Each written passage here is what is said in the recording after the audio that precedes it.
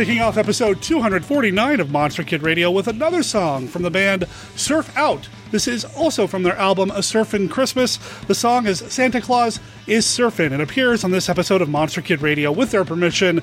Go check them out at surfout.bandcamp.com when you're done listening to the podcast devoted to the classic and sometimes not so classic genre cinema of yesteryear. I'm your host, writer, producer, Derek M. Cook.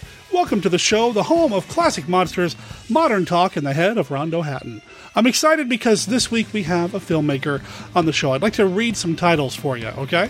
The Menace with Five Arms, Slave Girls on the Moon, Voyage to the Planet of Teenage Cave Women, and Attack of the Octopus People. The man behind these movies is a monster kid by the name of Joshua Kennedy. We have him on this episode of the show. We're going to meet with him, talk about his background, find out why he does what he does, and yeah, he's going to make every Hammer Films fan jealous. So you'll have to stay tuned to hear what I mean by that. He and I also play a round of the Classic Five. You can't beat that. Now, throughout this episode, you're also going to get to hear some holiday greetings that have been sent in by previous guests of Monster Kid Radio. I'm going to pepper those throughout the entire episode, just like this. What is up, Monster Kid Radio listeners? This is Keith Foster, the writer of the giant monster comic Kadoja, which is available in your local comic shop. So if you haven't checked it out already, swing on down there and tell them that you demand more giant monsters and that you must read Kadoja because you need more giant monster destruction in your life. I want to wish you all a happy holidays, Merry Christmas, Happy New Year, Happy Hanukkah, and of course, Happy Giant Monster Day. Oh, wait. Every day is Giant Monster Day, and every day is Monster Day. See you in the new year. Hey, Monster Kids, this is Casey. And Colleen. From CinemaFormage.com, and we're calling in to wish you all Happy Holidays! We hope you have a safe and good one, and you enjoy celebrating whatever it is you celebrate, as long as it has monsters and cheese. Yay! Hi, Derek. This is Alan Trump talking to you from beautiful St. Louis in the heart of the United States. I enjoyed speaking with you a while back as a guest concerning the virtues of Zontar, the Thing from Venus, and also listen every week to Monster Kid Radio. Always enjoy it. I personally have a lot to be thankful for this year, to everyone to God, my wife, my doctors, my families and friends for their support that got me declared free of throat cancer. Very happy about that. And of course, another thing that got me through was watching plenty of old-fashioned monster movies like we always praise on your show every week. You know, the creatures in those movies aren't any different from us. They enjoy getting together and exchanging presents around Christmas as well. I'm thinking of that great song Monster Holiday that Lon Chaney Jr. and Bobby Boris Pickett recorded, where they say things like, Santa ducked down deep in his sack and came up with traction for Igor's back. Drac got his cape, Frankie's new trike made him behave. Even Wolfman was happy, now he can shave. A lesson for us all. All right. Hey, hope all is well. Hope all your listeners have a wonderful holiday, and make sure everybody has a bloody good holidays and everybody has a happy new year. Take care. Good talking to you. Bye now.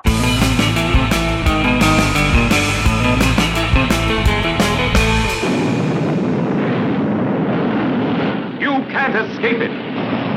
Maggie, look! Nothing can destroy it. It's coming for you from space to wipe all living things from the face of the earth. Beware of the creeping unknown. This woman is about to learn a terrible secret. She will never be the same again. Because this man knows that same secret, he will never speak again. To both of them has come terror in the form of the creeping unknown.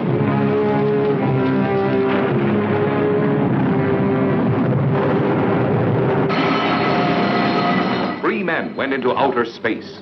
Only one of them came back. Came back a strange, distorted creature, haunted and possessed by something beyond human understanding. What was the terrible secret he could not tell them? There's a whole new world out there, a wilderness, uncharted.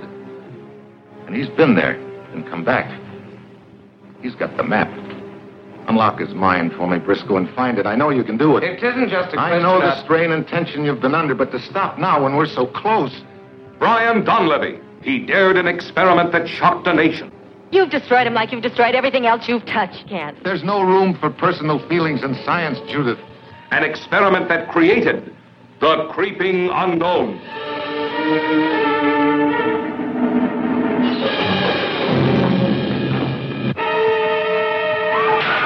I want to cordon around the entire area, evacuate all public, get information to check up every movement that's likely to take place inside this radius tonight. Yes, sir.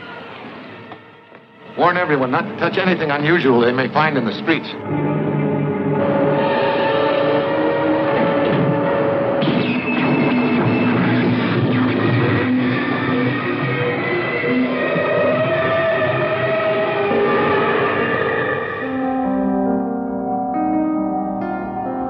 Hammer Film Productions began in 1934, and after producing almost 200 films and television programs, the studio is still releasing and re-releasing new and classic film titles. 1951 Downplace is the podcast that brings you the story of the great Hammer films, one movie at a time. Here are your hosts, describing what Hammer means to them. First is Casey. Hammer means the beautiful and glamorous women of Hammer horror, the engaging storytelling, and amazing period films. Joining him is Derek. Hammer means the incredible work of actors like Peter Cushing, Christopher Lee, and even Michael Ripper. The gothic storytelling, the incredible music, and the set pieces. And finally, here's Scott. Well, hammer means how to get a nail into a block of wood.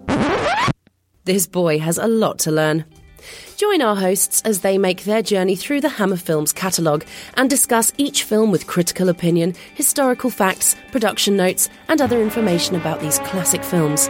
1951 Downplace can be found in iTunes or their website, www.1951downplace.com. Should I have said hammer pants? 1951 Downplace, the home of Hammer Films discussion. They're dead.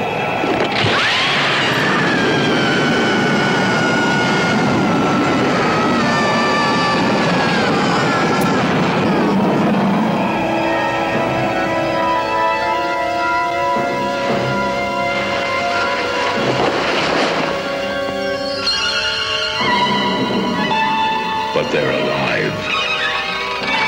As religious rites become obscene orgies.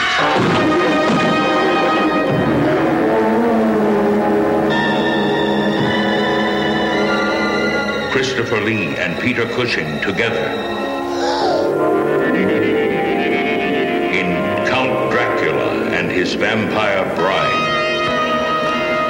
The king of the undead marries the queen of the zombies.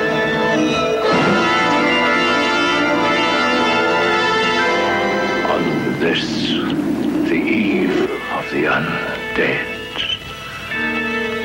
I call upon you to witness my supreme triumph. Van Helsing, the body of your granddaughter will never be corrupted.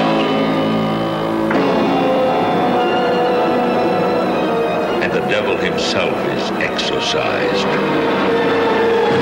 My revenge has spread over centuries and has just begun! Christopher Lee,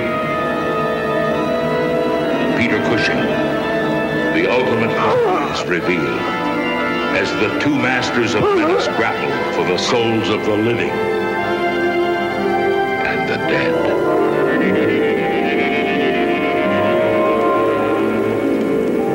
Count Dracula and his vampire bride. Good evening. This is the voice of Brett Kemper, author of Who Framed Boris Karloff, Bela Lugosi in the House of Doom, and The Vampire's Tomb Mystery, which has been recently turned into an 8-CD box set by Circular Spears Productions. Buy it, please. I'm also an actor who has been in many roles, including Anton the Innkeeper in Tales of Dracula. And I'm here to wish you all, my fellow monster kids, and other fans of Derek M. Cook, and Mr. Cook himself and his lovely wife, I wish to you all to have a very Merry Christmas and a happy and monstrous New Year.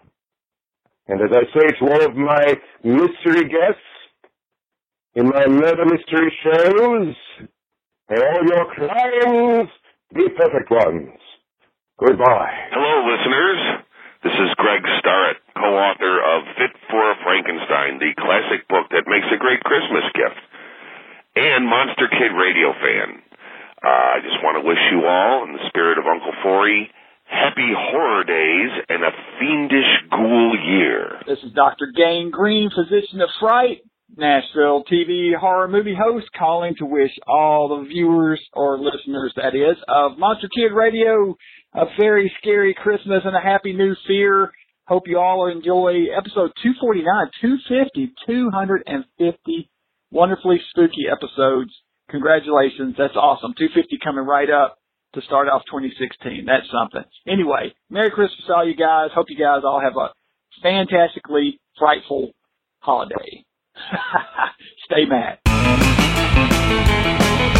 Monster Kid Radio, I'd like to welcome to the show a filmmaker. I love having filmmakers on the show, especially filmmakers who are involved in making, I think it's fair to say, retro-style monster movies, horror movies that play into the wheelhouse of the kind of movies that we like here on Monster Kid Radio. Joshua Kennedy, welcome to the show. Thank you so much for having me. It's a pleasure to be here. I first became aware of what you do a few years ago when you were nominated for a Rondo Hatton Classic Horror Award. Oh, yes. With Attack of the Octopus People? Oh, yes. Strange occurrences have been taking place at a sinister factory. Prepare yourself for a trip into the unknown, the mysterious, and the unexplainable. Prepare yourself for the attack of the Octopus People. Fear will pierce your flesh as you witness the invasion of body-snatching monsters from the depths of the ocean. See a crowd of thousands attacked by a malevolent cephalopod. See the policeman who stood up to the monster. See the greatest scenes ever shot underwater. So terrifying a film that a nurse will be on duty in your theater in case your nerves cannot stand the shock of the attack of the Octopus People. 2 Kong-sized thumbs up, says Bob Burns. Attack of the Octopus People charmingly flaunts its lack of budget with the healthy sense of the ridiculous. Josh Kennedy obviously has old movie savvy, and the film's self-awareness is infectious. Larry Blattmeyer. Don't be a hero. I just want to tell you, I love you. Attack of the Octopus People. A film so terrifying, you won't believe it's a movie itself. Do not dare see it alone. Rated G. Magnum opus of my 15-year-old self, yes. Yeah, I wasn't going to bring up the age thing, but you're like, what, 20, 21? I'm 21, yes. And you've got 1, 2, 3, 4, 5, 6, 7, 8, 9 credits on the IMDb already. Yes, that is correct. That's insane, man. Thanks. I'm trying not to hate you right now. Well, try not to. My brother, no, that's fantastic. So congratulations on everything you've done so far. Thank you. I appreciate that. You mentioned Attack of the Octopus People being your film that you made when 15 years old, but I'm assuming you've made movies at home with a video camera, your friends, that sort of thing. My first movie was at the age of 5. Wow. And yes, it came from the bathroom. So you can already you can already see the 50s, homage already forming in my mind. And it was pretty much, it came from beneath the sea, but with a giant rubber soccer ball that came out of the toilet and attacked all of my toy soldiers. So the giant monster movie was fresh in my mind at the age of 5 and hasn't left since. Tell me you still have a copy of that somewhere on VHS. Oh, that's residing somewhere in a VHS bin back home. That's amazing to me that you said 5 and you're making movies inspired by the 50s already. I'm assuming you've enjoyed these movies from the beginning. Oh, from my mom and my dad are complete film fans. My mom more so. Growing up with all of the Hammer stuff. My first movie, from what my parents tell me, was at the age of 3, and they showed me the 10 Commandments, the Cecil B. DeMille 3-hour epic, and apparently they gave me the 2 VHSs. I sat down, they left me in the room, and they started the movie for me, and then they left the room, they came back, and I had taken out VHS 1 and put in VHS 2 by myself at the age of 3. Whether that's true or not, is up to them, but I somewhat believe it. So, yes, film has always been there in my life. It's a heck of a story. Whether it's true or not, I'd go with it. Yeah, I know, yeah. I believe it. Yeah, sounds great. Yeah, lead with that. Yeah. So, The 10 Commandments, a classic film. Do you remember when you first started watching these genre films? Pretty much the same time. I want to say Horror of Dracula, which was, I want to say that was my first monster movie, which is the perfect movie to watch firsthand, because I vividly remember sitting in the living room with my mom and watching it, and the scenes where he's chasing him through the Black Park and Cushing is chasing Lee through Black Park and jumping on the window and tearing the windows down and the sunlight pouring in. That's burned in my memory. Then I guess all the 50s stuff came directly after that.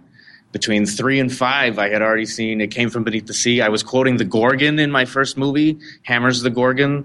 One of my characters was named Kenneth after Kenneth Tobey at the age of 5. So, yeah, between 3 and 5, I had already ingested a large amount of it, of those lovely films. I love it. That's just, the Hammer films can lay the foundation for so much. Oh, completely. And still lay the foundation for so much. At the age of 21, it's still catching things I didn't catch when I was, 7, didn't catch when I was 15, and it's like they're always going to be there, which I love. They're immortal. Oh, yeah. I agree. I'm a huge fan of Hammer here at Monster Kid Radio. I co-produce a Hammer Films podcast as well, and I can't get enough of them myself, and I feel like your most recent film, well, actually, your most recent 2 films really have a Hammer influence very strongly. Obviously with a title like Dracula AD 2015. Yes. And the Vesuvius Experiment with no E, it's with an X, like the Quatermass Experiment. Delambre. Richard Delambre, can you hear me? I think it's about time we find out exactly what this experiment has entailed. The experiment has disfigured me. Our experiment has only just begun. We must have patience.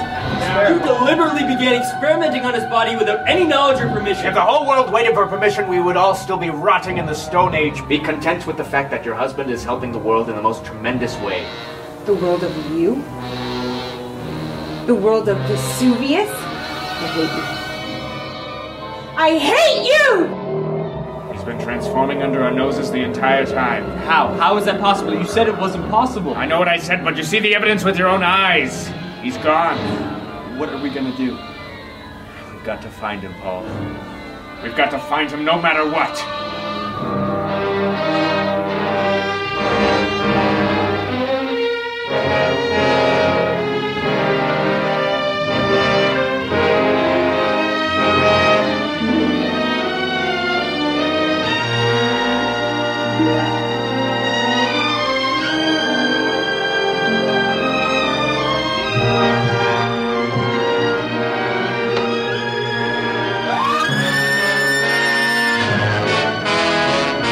Again, a complete homage to the Quatermass films is that one, and all the characters are homages to those films and other Hammer films.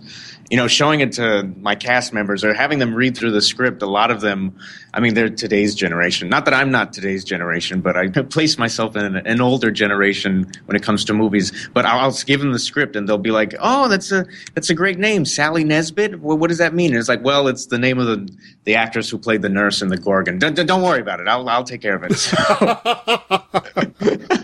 If you look you up on YouTube, we do a little bit of digging.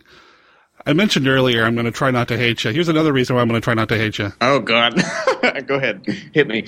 The Night is Young. Do I need to say anything else? Oh, ho, ho, ho, ho. Probably my proudest achievement.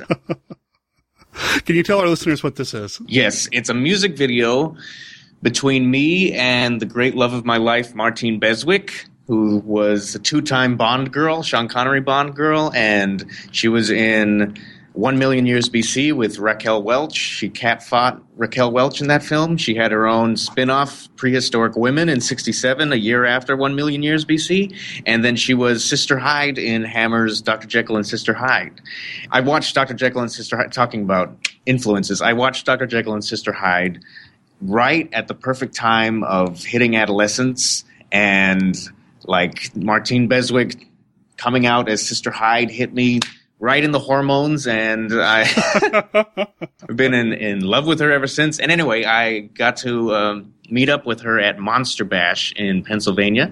It was a Hammer-themed Monster Bash, and they had it was a great lineup. They had Martine Beswick was there, Caroline Munro, Yvonne Monlar from Brides of Dracula, Veronica Carlson from Dracula's Risen from the Grave was there. Anyway, they were all there for a little Hammer convention, and I asked Martine if she would be in this complete love letter to her and her films, and she actually agreed, and we shot within 20 minutes in the parking lot of the hotel where the convention was at, and it was a dream come true. And it's me literally just lip-syncing to this song called The Night is Young and just pouring my love out to her in this ridiculous operatic song. And yes, it was quite the experience.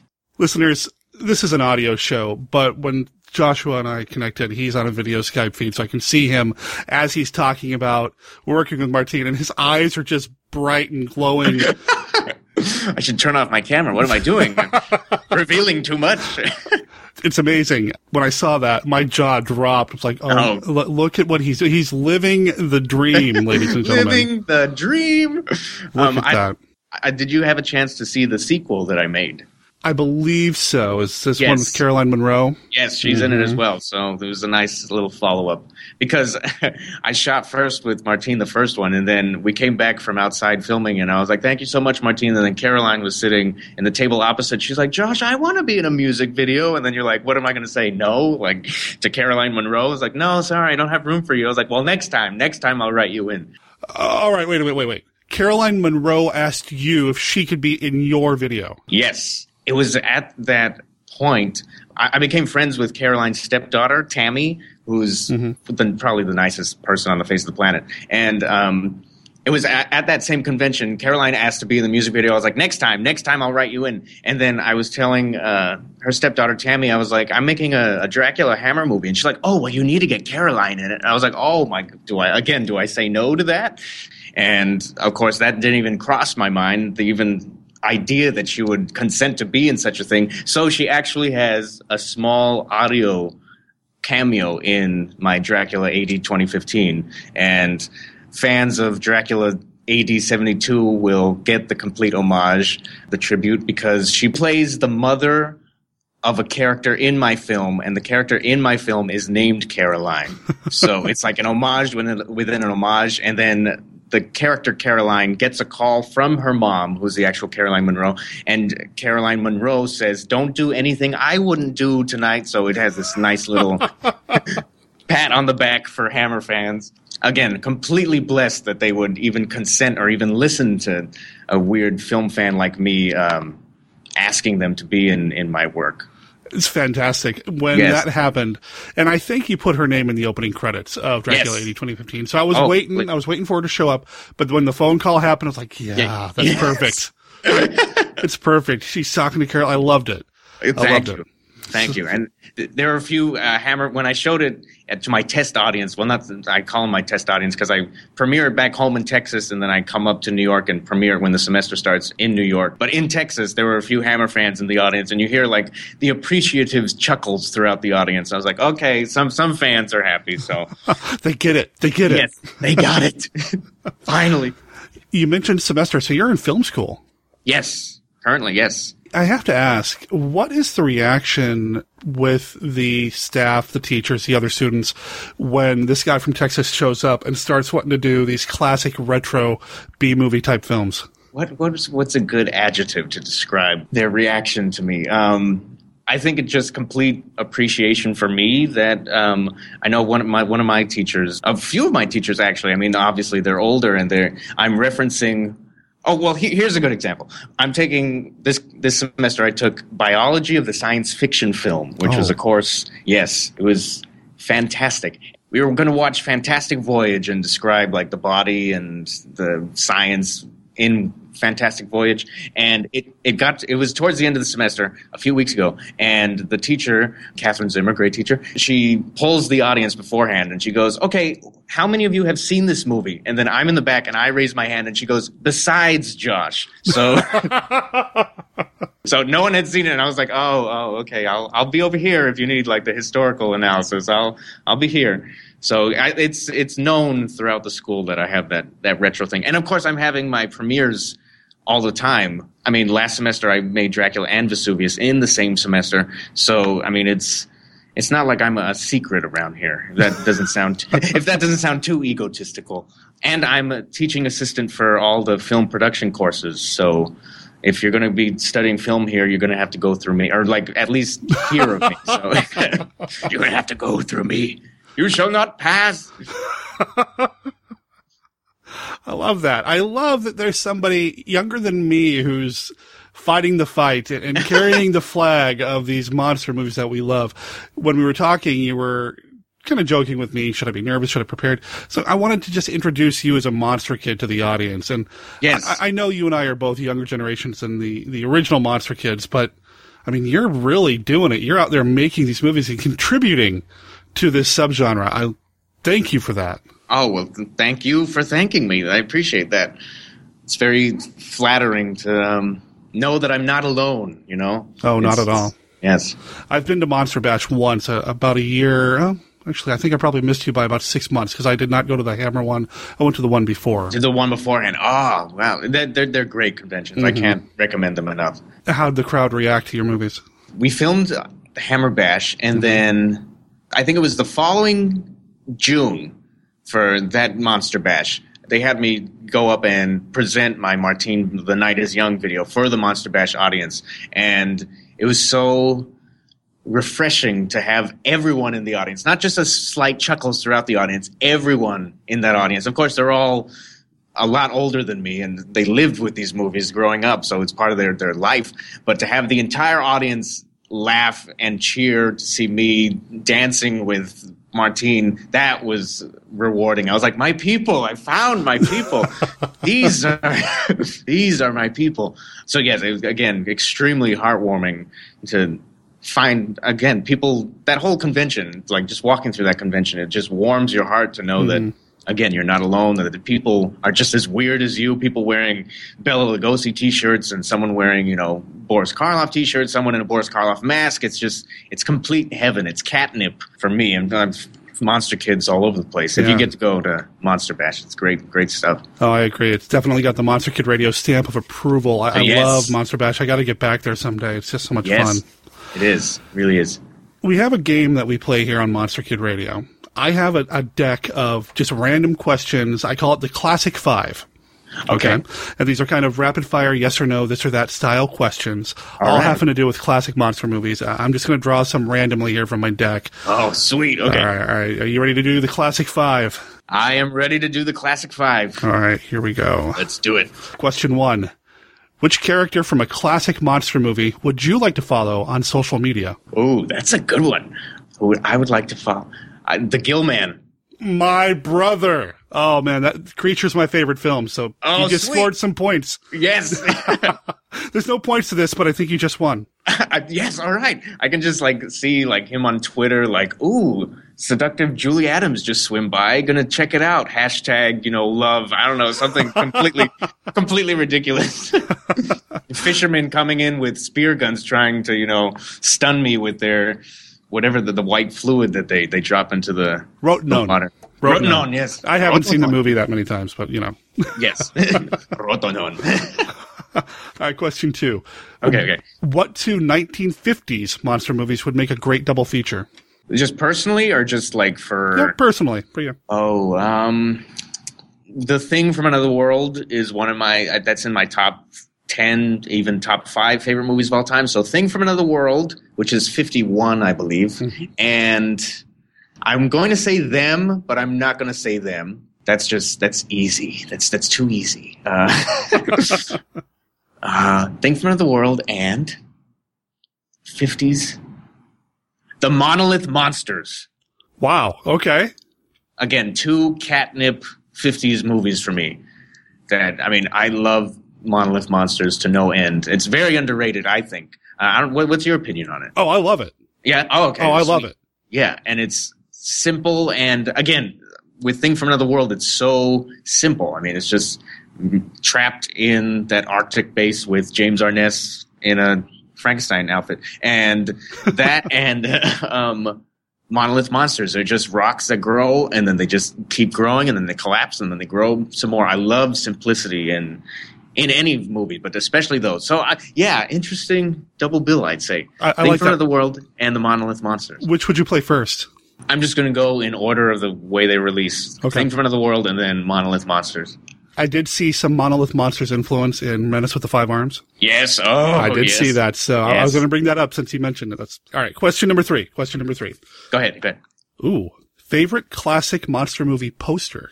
Is this any... You can go anywhere. It's fine. Anywhere? Oh. I don't know if that makes it easier or harder. That broadens the... Oh... I don't want to sound like I'm a complete Creature from Black Lagoon. It's okay. You're it's a safe place. Yeah. My safe place, please. Don't tell anyone. I have Creature from Black Lagoon. That's my first poster I ever had as a kid. And it's still in my room. And yeah, Creatures. That's just the classic. I'm trying to think of something else. There's so many. But, okay. It's a tie between Creature from Black Lagoon and It Came from Beneath the Sea. Again, I'm carrying the torch for It Came from Beneath the Sea. But, I'm a huge giant octopus, giant squid fan. And so, the tentacles coming up in the background, tearing down the ferry building and the Golden Gate Bridge. And then you have Kenneth Tobey and Faith Domorgu and Donald Curtis there at the bottom of the poster. And just the tentacles coming out. And they have the giant it in disgusting... creepy letters. It Came from Beneath the Sea and Creature from Black Lagoon. I'm raving, so no, please. I love the enthusiasm. That's all we're about here. Cool. All right. So question number 4, and I think this was not planned, but I think this one's very appropriate.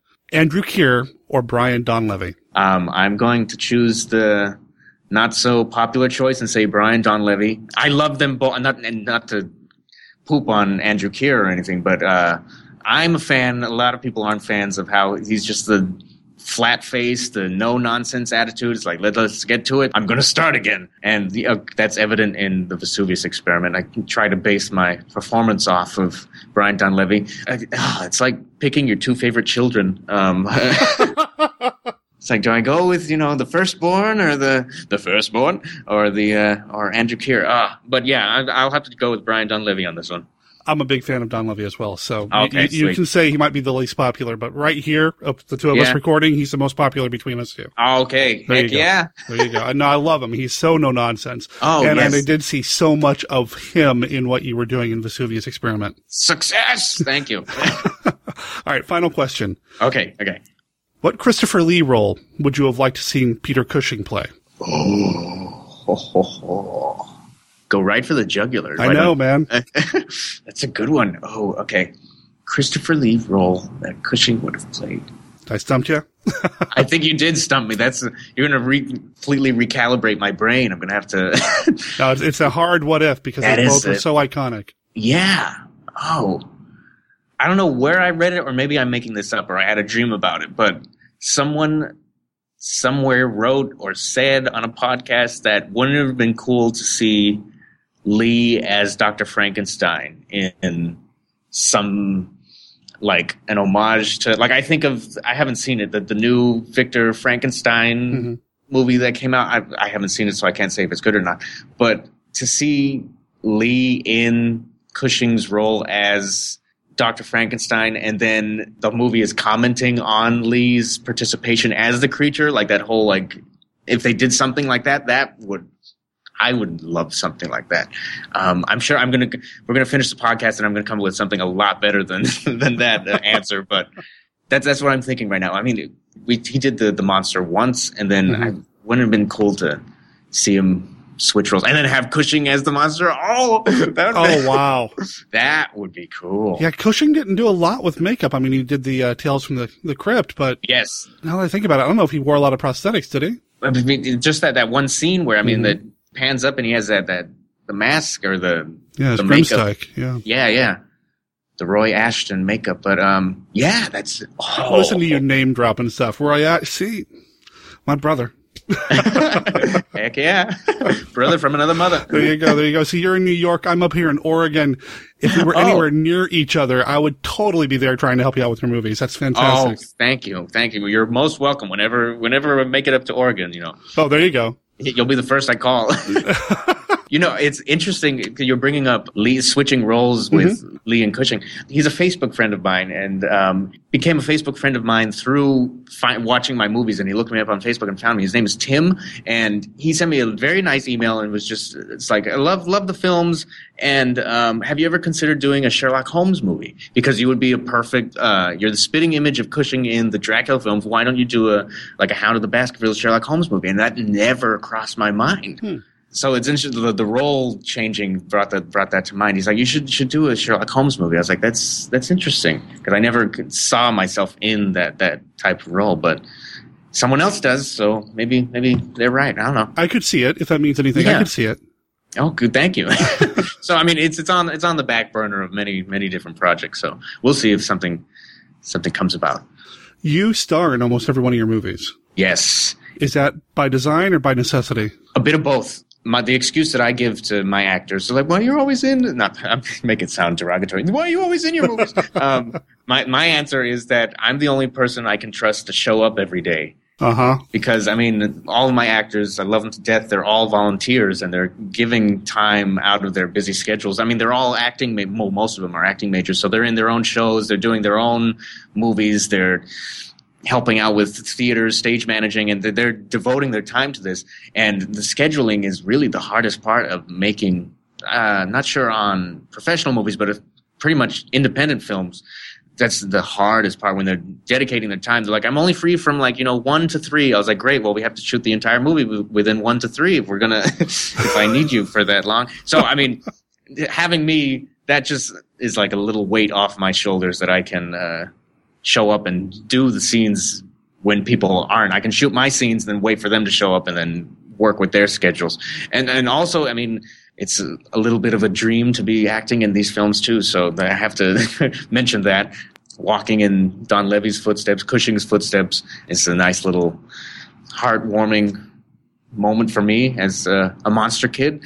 And I'm the only actor that I don't have to explain my reasonings to, like having to explain, okay, like I said, you're Sally Nesbitt, you're the actress who played the nurse in The Gorgon. It's like, well, what's The Gorgon? Well, okay, The Gorgon is, and then you have to go back and you're like, okay, well, Hammer Films was a film company in the 50s, and then you have to go, well, then you have to tell the whole history of Hammer Films. Well, they did The Curse of Frankenstein, they're running out of monsters, so they chose Medusa, and they did The Gorgon. And they're like, oh, okay, but what does it have to do with my character? It's like, it doesn't have anything to do with your character. It's just something to have in the back of your mind to help your performance. So, I mean, just to know that I'm the one person I don't have to explain myself to. So that's also helpful.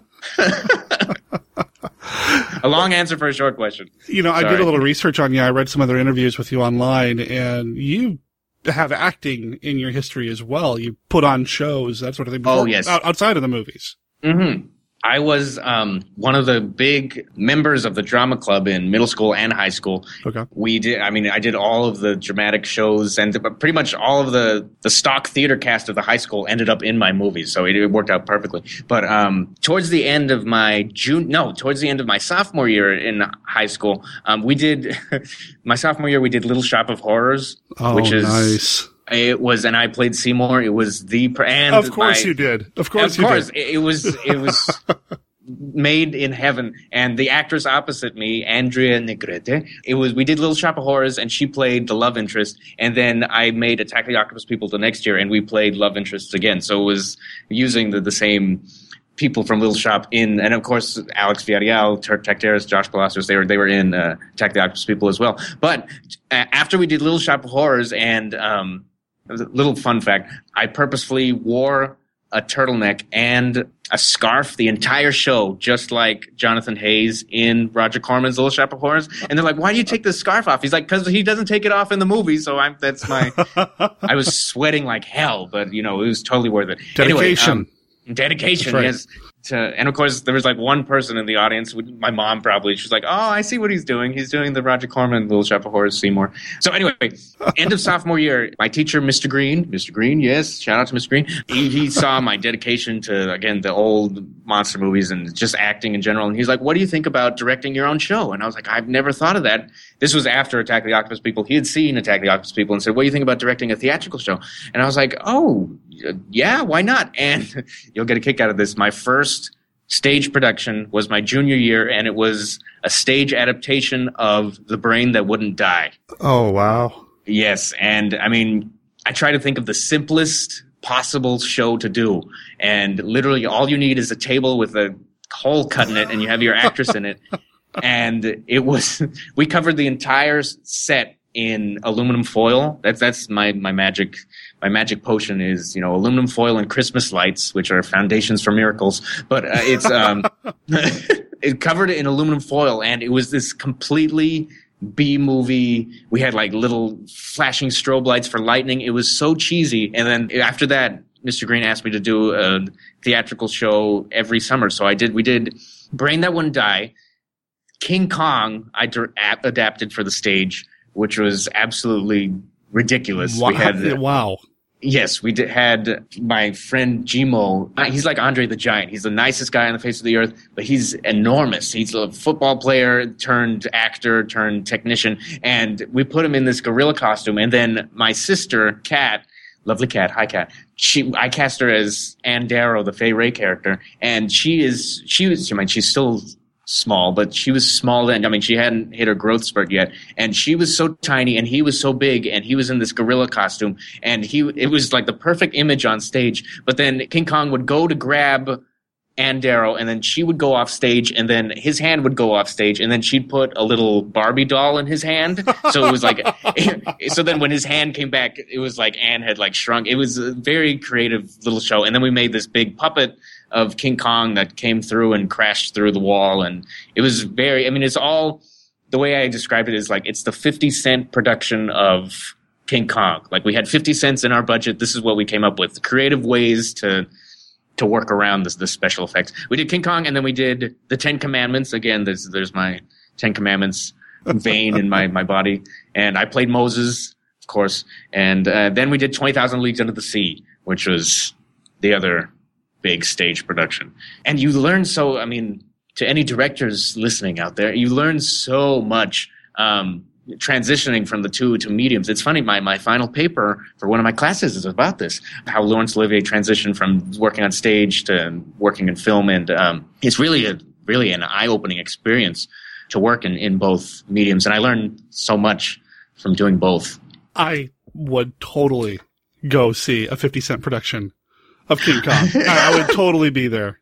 Perfect. It's on a DVD somewhere. If I find it, I will definitely send it to you. Oh, if man. You'd like. Don't tease me. It's out there somewhere. It's like I tell all of my friends, my family, my actors, I like to do things that I like to watch. And the biggest regret that I have is that, again, playing on stage as Moses, I couldn't sit in the audience and watch the 10 Commandments show. Luckily for King Kong, I could stay in the audience the first half and just enjoy it. And then I did the Miriam C. Cooper thing and get in the airplane at the end of the show to shoot him down. Where, was it Miriam C. Cooper? He's like, I might as well shoot down the King Kong bastard anyway. Or he said something to that effect. And so the directors, it's Cooper and Shudzak. Ernest Schoedzak. Right. They're in the plane at the end that shoot down King Kong. So I was like, I'm going to pay homage to that and be in the plane in the show that shoots down King Kong.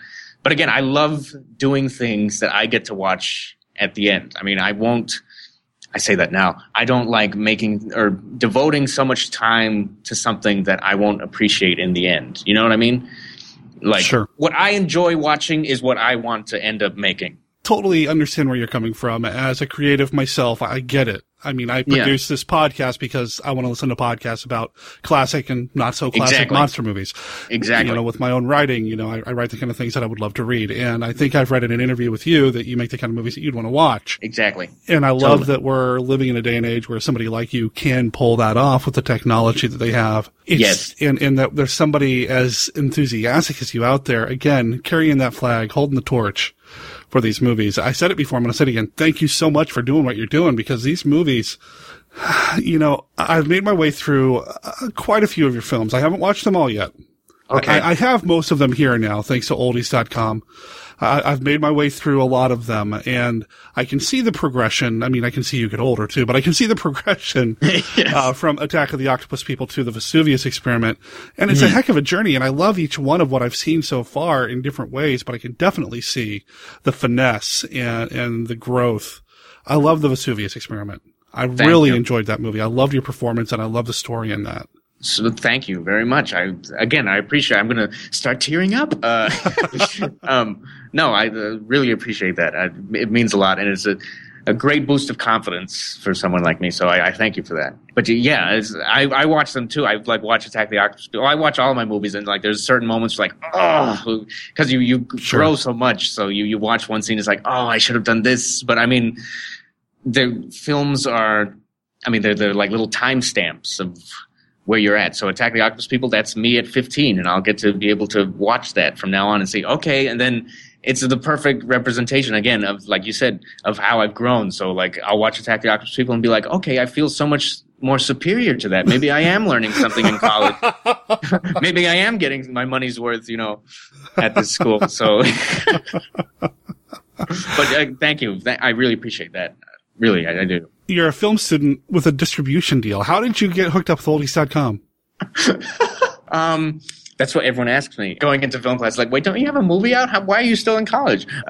It was, again, it all comes together. As John Danziger, my teacher, would say, it all comes together. I buy a lot of I still do, buy a lot of oldies.com material. Like, I put out a lot of the public domain sci-fi movies that I like. And a friend of mine found in one of their catalogs that come with the DVD, they said, if you have an interesting product that you think we'd like to sell, send it on over to oldies.com, Alpha Home Entertainment. And I was like, hey, why not? That's not a bad idea. So I had finished Attack the Octopus People, and Octopus People was just going to be a fun, friendly movie for, you know, my family and friends, and we'll watch it every so often. We watched it in the backyard. We had a little mini premiere, and I never thought anything of it. And my friend Rock said, his name is Rock. I don't have a friend Rock. Thanks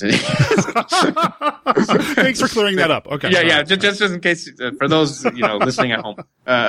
He goes, why don't you send this to oldies.com? I mean, they release old monster movies anyway. It fits right into that realm. So I sent it off to them, and they were enthusiastic. Absolutely enthusiastic. And I think it was like a one-sentence response that was like, we love this, we will be in touch, we will release this. It was that's 3 sentences, not 1 sentence, but it was like a tiny little email that was just beaming with electricity. I was like, oh, people want to see this? And then it's actually one of oldies.com's biggest independent films that they've released, which astounds me. It's like always in the top 100 bestsellers. It still is. It's like number 75. It fluctuates, but it's 75 or like in the 70s right now. And again, this is a 15-year-old kid having fun with his friends, paying homage to these classic movies with a budget of like $5. And the octopus is a volleyball with hoses, garden hoses taped to it as the tentacles. And the reaction to that has been marvelous. And so many people just saying, you captured the essence of how I wanted to make movies as a kid. So, I mean, that's, again, heartwarming. And then it was nominated for a Rondo, which was, again, blew me out of the water. I was like, oh, okay. I guess this is, a genre that people want to see nowadays. And, yeah, so after that, we did the Giant Starfish movie, The Menace with 5 Arms. And then Oldies released that. They released Voyage to the Planet of Teenage Cavewoman, which is my homage to badly dubbed Italian Women on Another Planet films, and Martine Beswick and Raquel Welch in all those cave fur bikini movies. And then they did Curse of the Insect Woman, which was another small, that was, how do I describe that one? Oh, it's pretty much a rehash of Cult of the Cobra, or Curse of the Cobra. Okay. Cult of the Cobra. Yeah. It's another 50s. If it's the one I'm thinking, it's the Universal film. There's the GIs, and they're told not to take photos at the ceremony, but they do anyway. Yes. Yeah. Mm-hmm, yes. Yeah. And pretty much it's these group of good old fashioned American friends. They stumble in this cult that worships the insect woman, and then the insect woman comes back and like starts haunting all of them. And Oldies released that, and they've just been extremely kind and considerate, and they're like, people need to see these. Monster Kids need to see these, because the owner, Steve, he's a Monster Kid, and so he gets all the references. So they did that, and then they were extremely excited about the Vesuvius Experiment too. So that was awesome. I think it's great, and I have a number of their products, a number of their DVDs in my collection. Yes. Mm-hmm. And I mean, sometimes it's a bare bones release, and some of these public domains, the transfers aren't the best. But with some of your movies, like with the Vesuvius Experiment, you've got a commentary track in there. I mean, you've got a few special features, so you're getting more than your value. At oldies.com prices, you're getting special features. That's fantastic. Oh, yes. I don't know why my friend Dan, I'm name dropping all over the place. He was the one, he's like, why don't you do a commentary on one of these DVD releases? Because I hadn't done one with the previous ones. And I asked Oldies, and they're like, yeah, why not? And I was like, oh, okay. And so that was a new experience for me. Then they asked, they're like, do you have anything else? A making of documentary? I was like, oh, maybe not a documentary. I was like, I can put together a few bloopers for you. And it's like, oh, sweet. So, and then they compiled that together. So, again, I was like, if you want it, I got it.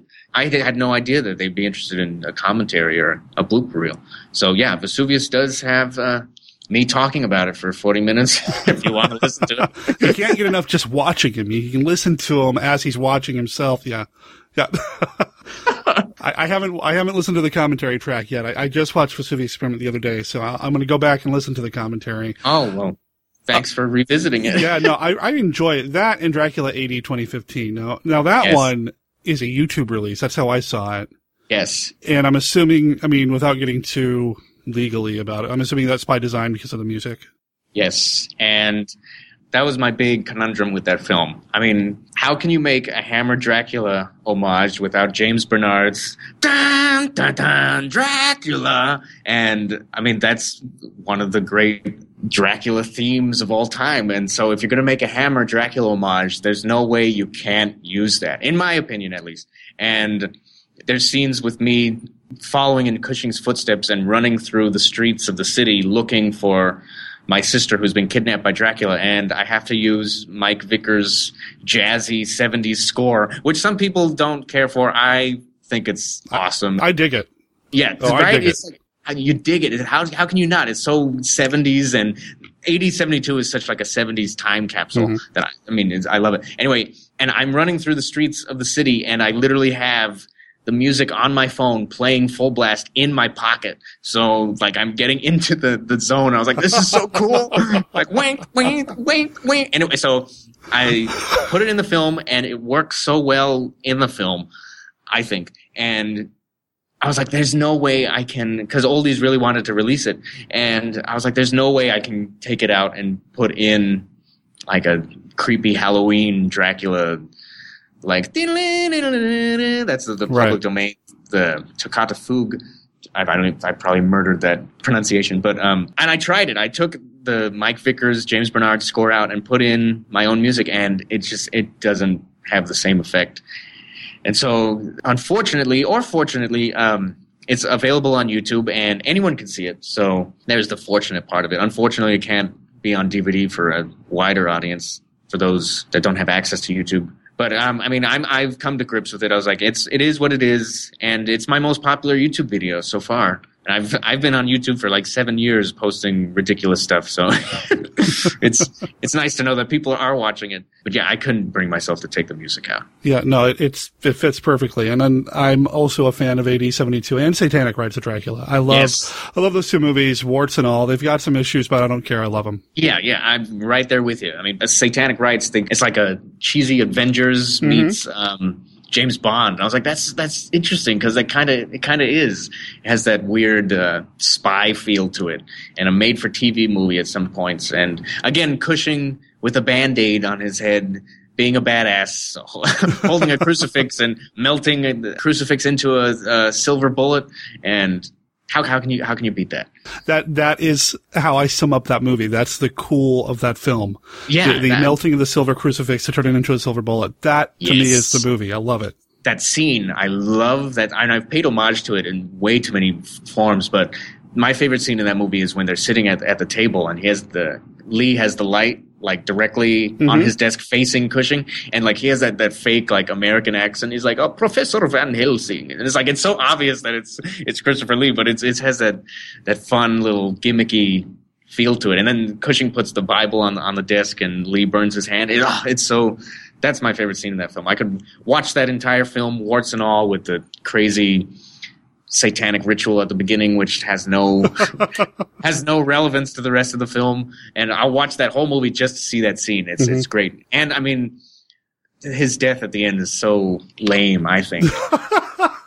I mean, when you have the greatest ending of all time in horror Dracula with him jumping off the window and tearing down the shades, and then you have him like go through a bush and the hawthorn tree and just get like impaled with the little things. It's like, that's so lame. It's so sad to see. Yeah, it's a stretch from horror of Dracula to and it's unfortunate that that's the one he went out on, but exactly. But like you said with my films, you see the growth of Hammer through the Dracula films, and then the decline. You're like, why are they doing this? No wonder they started losing money. I mean, that's.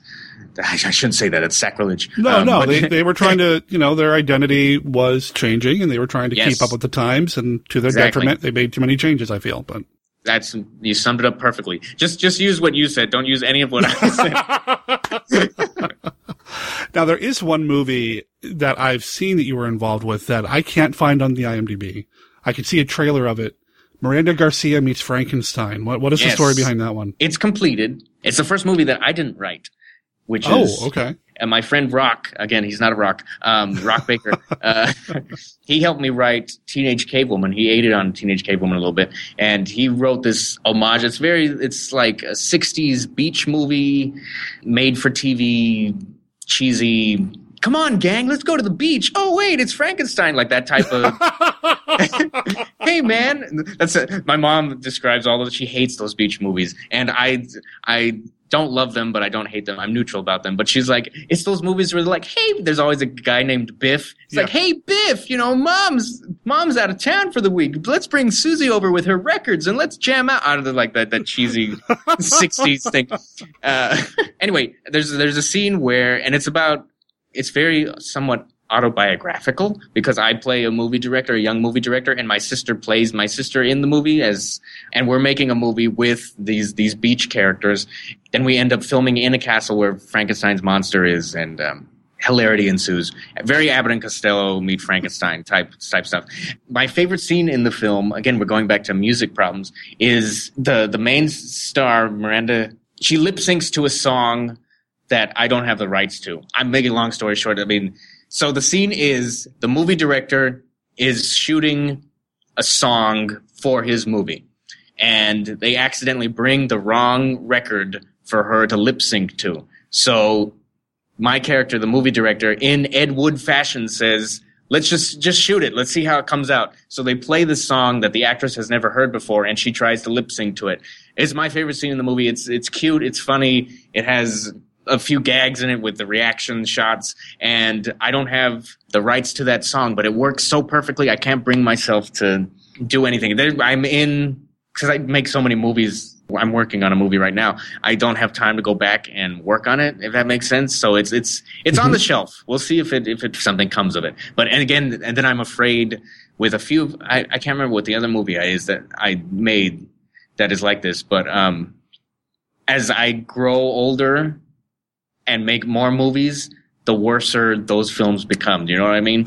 It's like, how do I release? I'm so proud of the Vesuvius Experiment, but here's something that I made 5 years ago which has warts and all. And there's a part of my ego that fights me on that. But there's another part where it's like, well, you still see the growth. If the year is on, the title. So it's like, you see this, we're still in the growth pattern. Well, hopefully something happens with that one. Fantastic. You said earlier you've got a senior project or senior paper. Are you about done with film school? Next semester, I start my senior year. What happens next? Have you thought that far ahead? No. Not to terrify you or anything. But yeah. You know, where does a monster kid go after he graduates film school? That is a great question that I'm constantly rolling over in my head on an hourly basis. I'm a true believer in serendipity and not so much coincidence, but how things just happen. Things fall into place. And it's been my experience with everything, with life. I mean, I'm getting real spiritual and no, it's all right. Philosophical, but things work into place when you just, and I tell this to my actors too, especially on filming with a movie set, on a movie set, or my movie set. When something doesn't happen, you need to just go with the flow. Let's say my important scene, this woman can't remember her lines as an actress. I have to, go with the flow. I can't force her to learn the lines right there. I'm going to use cutaways. Let's cut away to this. Let's what if we think, what if she's actually reading the lines? Like, can she hide the lines in her book? You need to adapt to, I'm going to quote from Dr. Zhivago. Again, this is completely off the Monster Kid thing, but Dr. Zhivago is like, adapt yourself, and you just go with the flow. So work with what you've got. This actress doesn't know her lines. Let's see if we can do the lines in different takes, different angles. Maybe she gets up and walks around the room to change up the scene. So with life, that's my motto anyway. Things just happen. How is it that my friend said, hey, look, there's an article in the Oldies catalogs asking for, a movie ideas. It's like, oh, hey, look, Oldies is interested in your movie coming out, is interested in releasing your movie.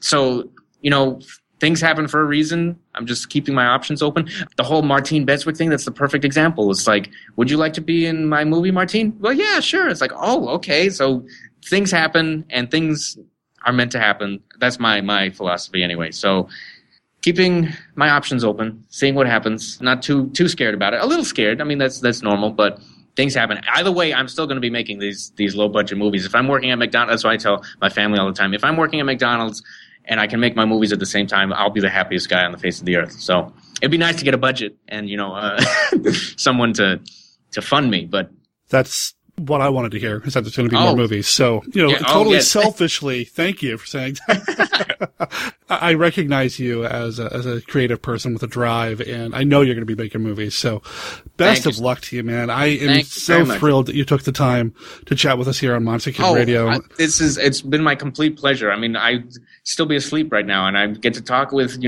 Monster fan. This is so awesome.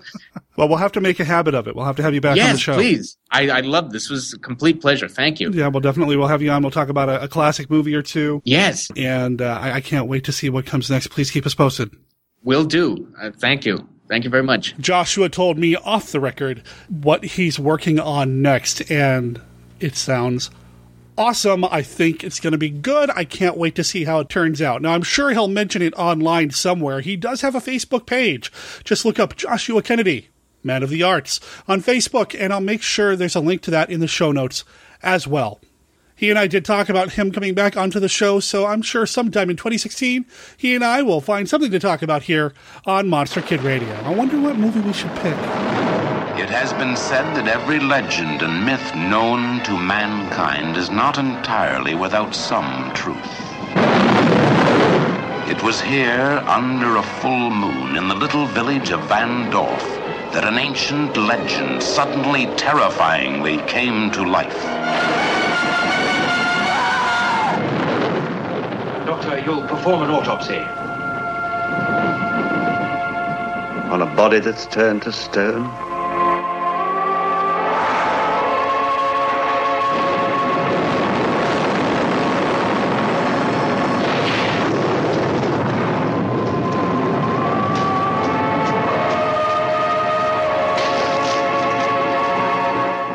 Have you ever heard of Megara? Megara. It's said that when mortals looked upon her face, they were turned to stone. Leave Vandorf before it's too late. What is it you're afraid of? I'm afraid for you. Or of what I may discover, if I remain. want you out of this house, mister. Now. For 2,000 years, Megara the Gorgon had kept her evil peace. But now this strange, unearthly creature returns to petrify every human being who crosses her path. Starring Peter Cushing as the Doctor. Did his strange talents direct him to medicine or murder? Christopher Lee is the Professor, confronted by a conspiracy of silence that paralyzed a village with terror. Megara died 2,000 years ago. It's her spirit we're concerned with today. It's found a resting place in somebody. Also starring Richard Pascoe, Barbara Shelley, Michael Goodliff. The terrifying realism of the Gorgon. She comes to life and brings death to all those who look upon her face. Carla! I am waiting for Carla, Mr. Hines.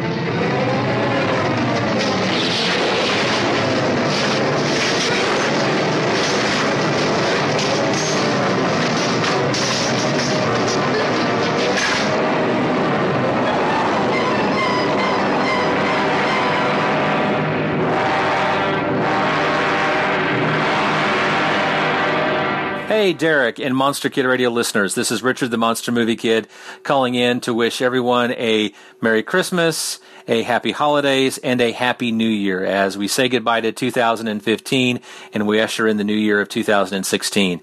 It has been a fantastic year. First and foremost, Derek, let me say thank you for what you do each and every week here at Monster Kid Radio. You knocked it out of the park in 2015. You've got a Rondo Award to prove it, and I know you're going to continue to do so in 2016. Your podcast is one of the highlights of the week. You just are a top-notch production week in and week out. Thank you very much for everything that you do. It's been a great year for me, the Monster Movie Kid. First and foremost, for those of you who have followed, my wife Jerry was declared cancer-free back in May. That's the gift that keeps on giving. And I will publicly say once again, thank you to everyone for your prayers, positive thoughts, your good mojo that you sent our way. Keep it coming. Jerry is doing remarkably well, and we just continue to need those good thoughts and good mojo and all that coming our way, and as we continue to kind of keep things being monitored and make sure that cancer doesn't come back. Everything is looking fantastic right now, and Jerry is really looking and feeling good, and that for me is the highlight of the year personally. But if I want to, take a look at Monster Movie Kid, it's been a great year as well. The blog has been doing well, and as I've said since the beginning, when I launched it back in 2012, if I get one person to read a review, I consider it a win-win scenario, and I've had that exactly throughout the year, so thank you very, very much. Back in July, I was very lucky to join the Dread Media podcast. I did an audio review of the movie Tales of Dracula, which Derek has covered numerous times here on his show. And Des liked it over at Dread Media and asked if I would become a regular feature. And so I'm heard just about every week over at Dread Media. If you've been with Derek long enough, you remember him from his mail order zombie days. He did some work with Dread Media when they did the Blind Dead movies. That's the podcast that I'm on. It's generally more modern movies. You get a little different taste of music, a little bit more heavy metal from time to time, but it's a good counterbalance to what you get with Monster Kid Radio, and you get to hear me. I have a lot of fun with that, in all seriousness. I love being on that show, and I got to give thanks to everyone who has supported me over the years. And Derek, you're I guess, honestly, being able to participate on your show in the past ultimately played a part on me now being on Dread Media. So thank you very, very much for that. And Basement Sublet of Horror, the magazine, continues to entertain people. Issues 1 and 2 came out in 2014. Well, issues 3 and 4 came out this year. And I got to say, they are so much better than the first 2 issues. You've got some great artwork for some great artists doing some original stuff for us. There's some great interviews. Bradley Beard, the artist, has been featured in, I think it was issue 4. And we've got a great tribute issue to Tom Leahy.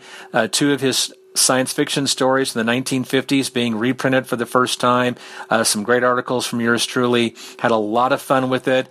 Joel Sanderson, the man over there at Basement Sublet of Horror, continues to put his shows online. So if you love watching a horror host show with a twist, check out the Basement Sublet of Horror. We're already working on issues 5 and 6 for the next year. Having a lot of fun with that. Go to indieplanet.com to check that out. You can get digital copies of the magazine as well as print on demand. I highly recommend you do that. I think you will definitely enjoy them.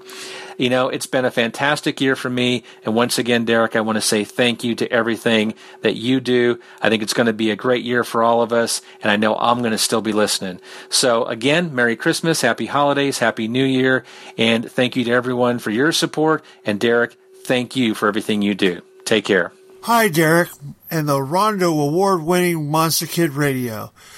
And all the listeners out there, this is Rick Myers of the Fumbling Forwards blog, and I'm here to tell you Happy Holidays. I hope you have a Merry Christmas, Happy Yuletide, and a Happy New Year. And I hope 2016 is good for you. I plan on having a very good 2016.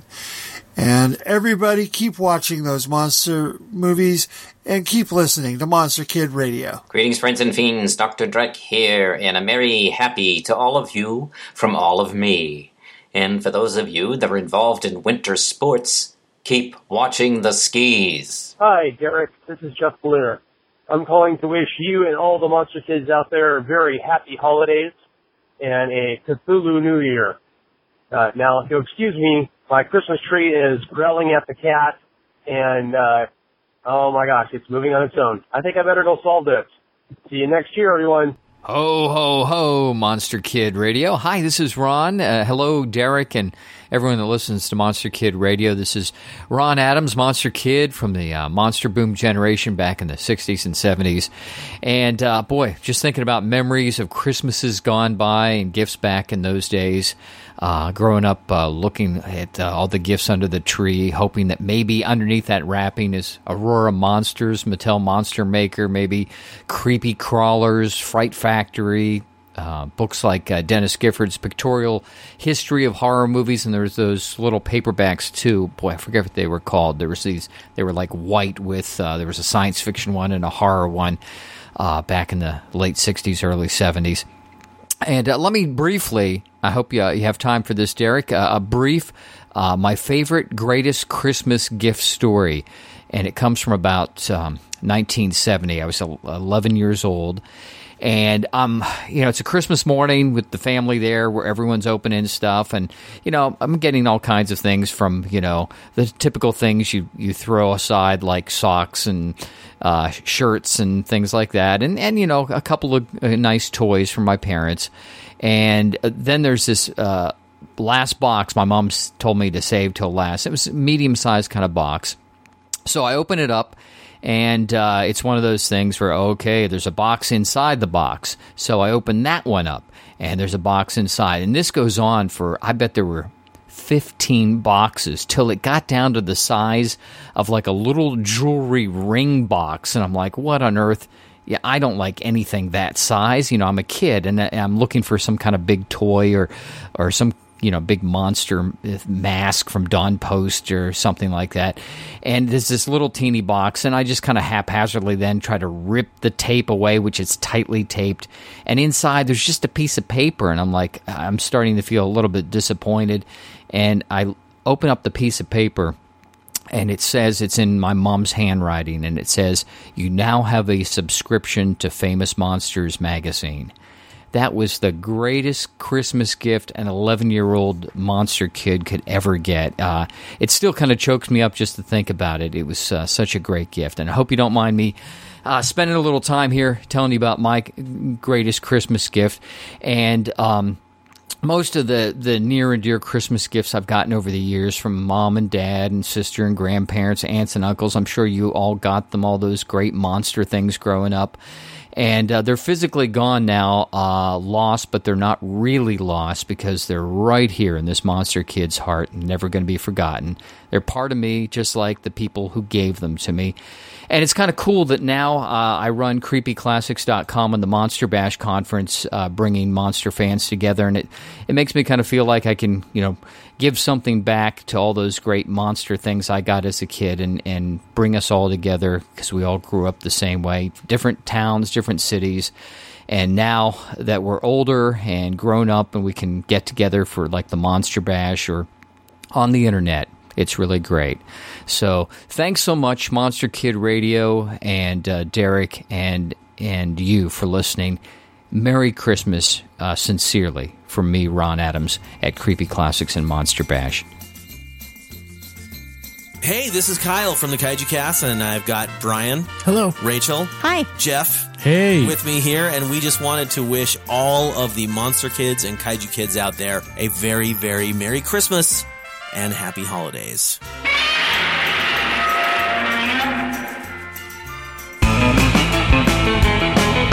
Thank you, everybody, for listening to episode 249 of the podcast. It means a lot to me to have you guys and gals along for the ride. Big thanks to Joshua Kennedy for taking some time to chat with us here on the show. I really cannot wait to see what this guy's got coming up next. Not just with what he told me off mic, but in the future. I think he's got plenty of retro-style stories to tell, or at least stories influenced by the kind of movies that we love here on MKR. So again, Joshua, thank you. We will be having you back. Also, thanks to everybody who called in their holiday greetings for the listeners of Monster Kid Radio. Really appreciate that. Made this episode a little more festive, maybe?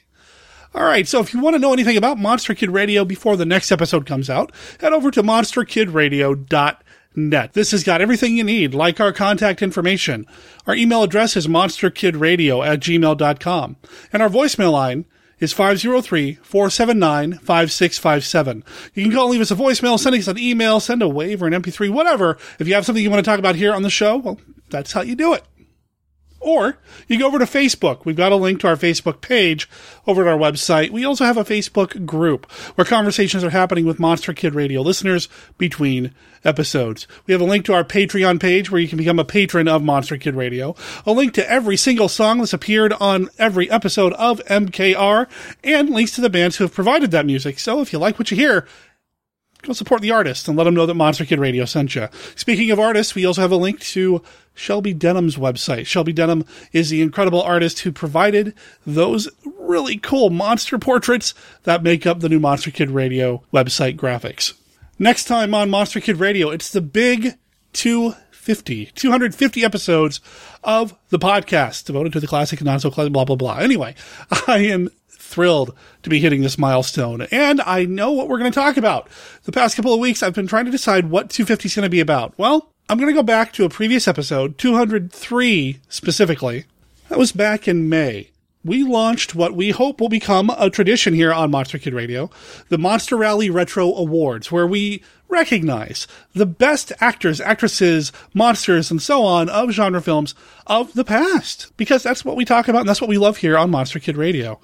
This year, with the launch, we decided to recognize 3 years, 1931, 1941, and 1951. Now, to be clear, the ballot for this is now closed. It's been closed for a while. But I still have the results from the ballot. This was all decided by popular vote, and I've calculated those results. I've just never put them out on the show. So that's happening next time on Monster Kid Radio. That said, this is the last episode of 2016 for Monster Kid Radio. I'm sorry to do it, gang, but I have to take next week off. Those of you who follow me on Facebook know that my wife is in the hospital. She's got some pretty severe pain right now, potentially a very, very badly pinched nerve, and she's being treated, but it's pretty rough. And it looks like she's going to be staying there through Christmas at least. Well, that said, I really should be spending more time taking care of her and taking care of our cats here on my own. Yeah, just doing everything here that I would normally do with Brandon, and also taking care of her, as well as going to work and taking care of my other responsibilities. So I'm sneaking this episode out, and we're going to cap off 2015 with this. Thank you for your understanding. I really appreciate everybody being along for the ride. Please come back in 2016 on, it looks like January 5th will be the next release of Monster Kid Radio. In the meantime, you can listen to any previous episode of Monster Kid Radio in our archives over at monsterkidradio.net, where you'll also see The Monster Kid Radio is a registered service mark of Monster Kid Radio LLC. All original content of Monster Kid Radio by Monster Kid Radio LLC is licensed under a Creative Commons Attribution Non-Commercial, No Derivatives 3.0 unported license. Of course, that doesn't apply to the song Santa Claus is Surfin'. That belongs to the incredibly cool surf band Surf Out. They're based out of Mount Pocono, Pennsylvania, but you can find them online at surfout.bandcamp.com, where they're selling 2 albums, A Surfin' Christmas and Name This EP. They're both very, very cool. Go check them out, and if you buy the records, let them know that you heard them first here on Monster Kid Radio. Talk to everybody next year.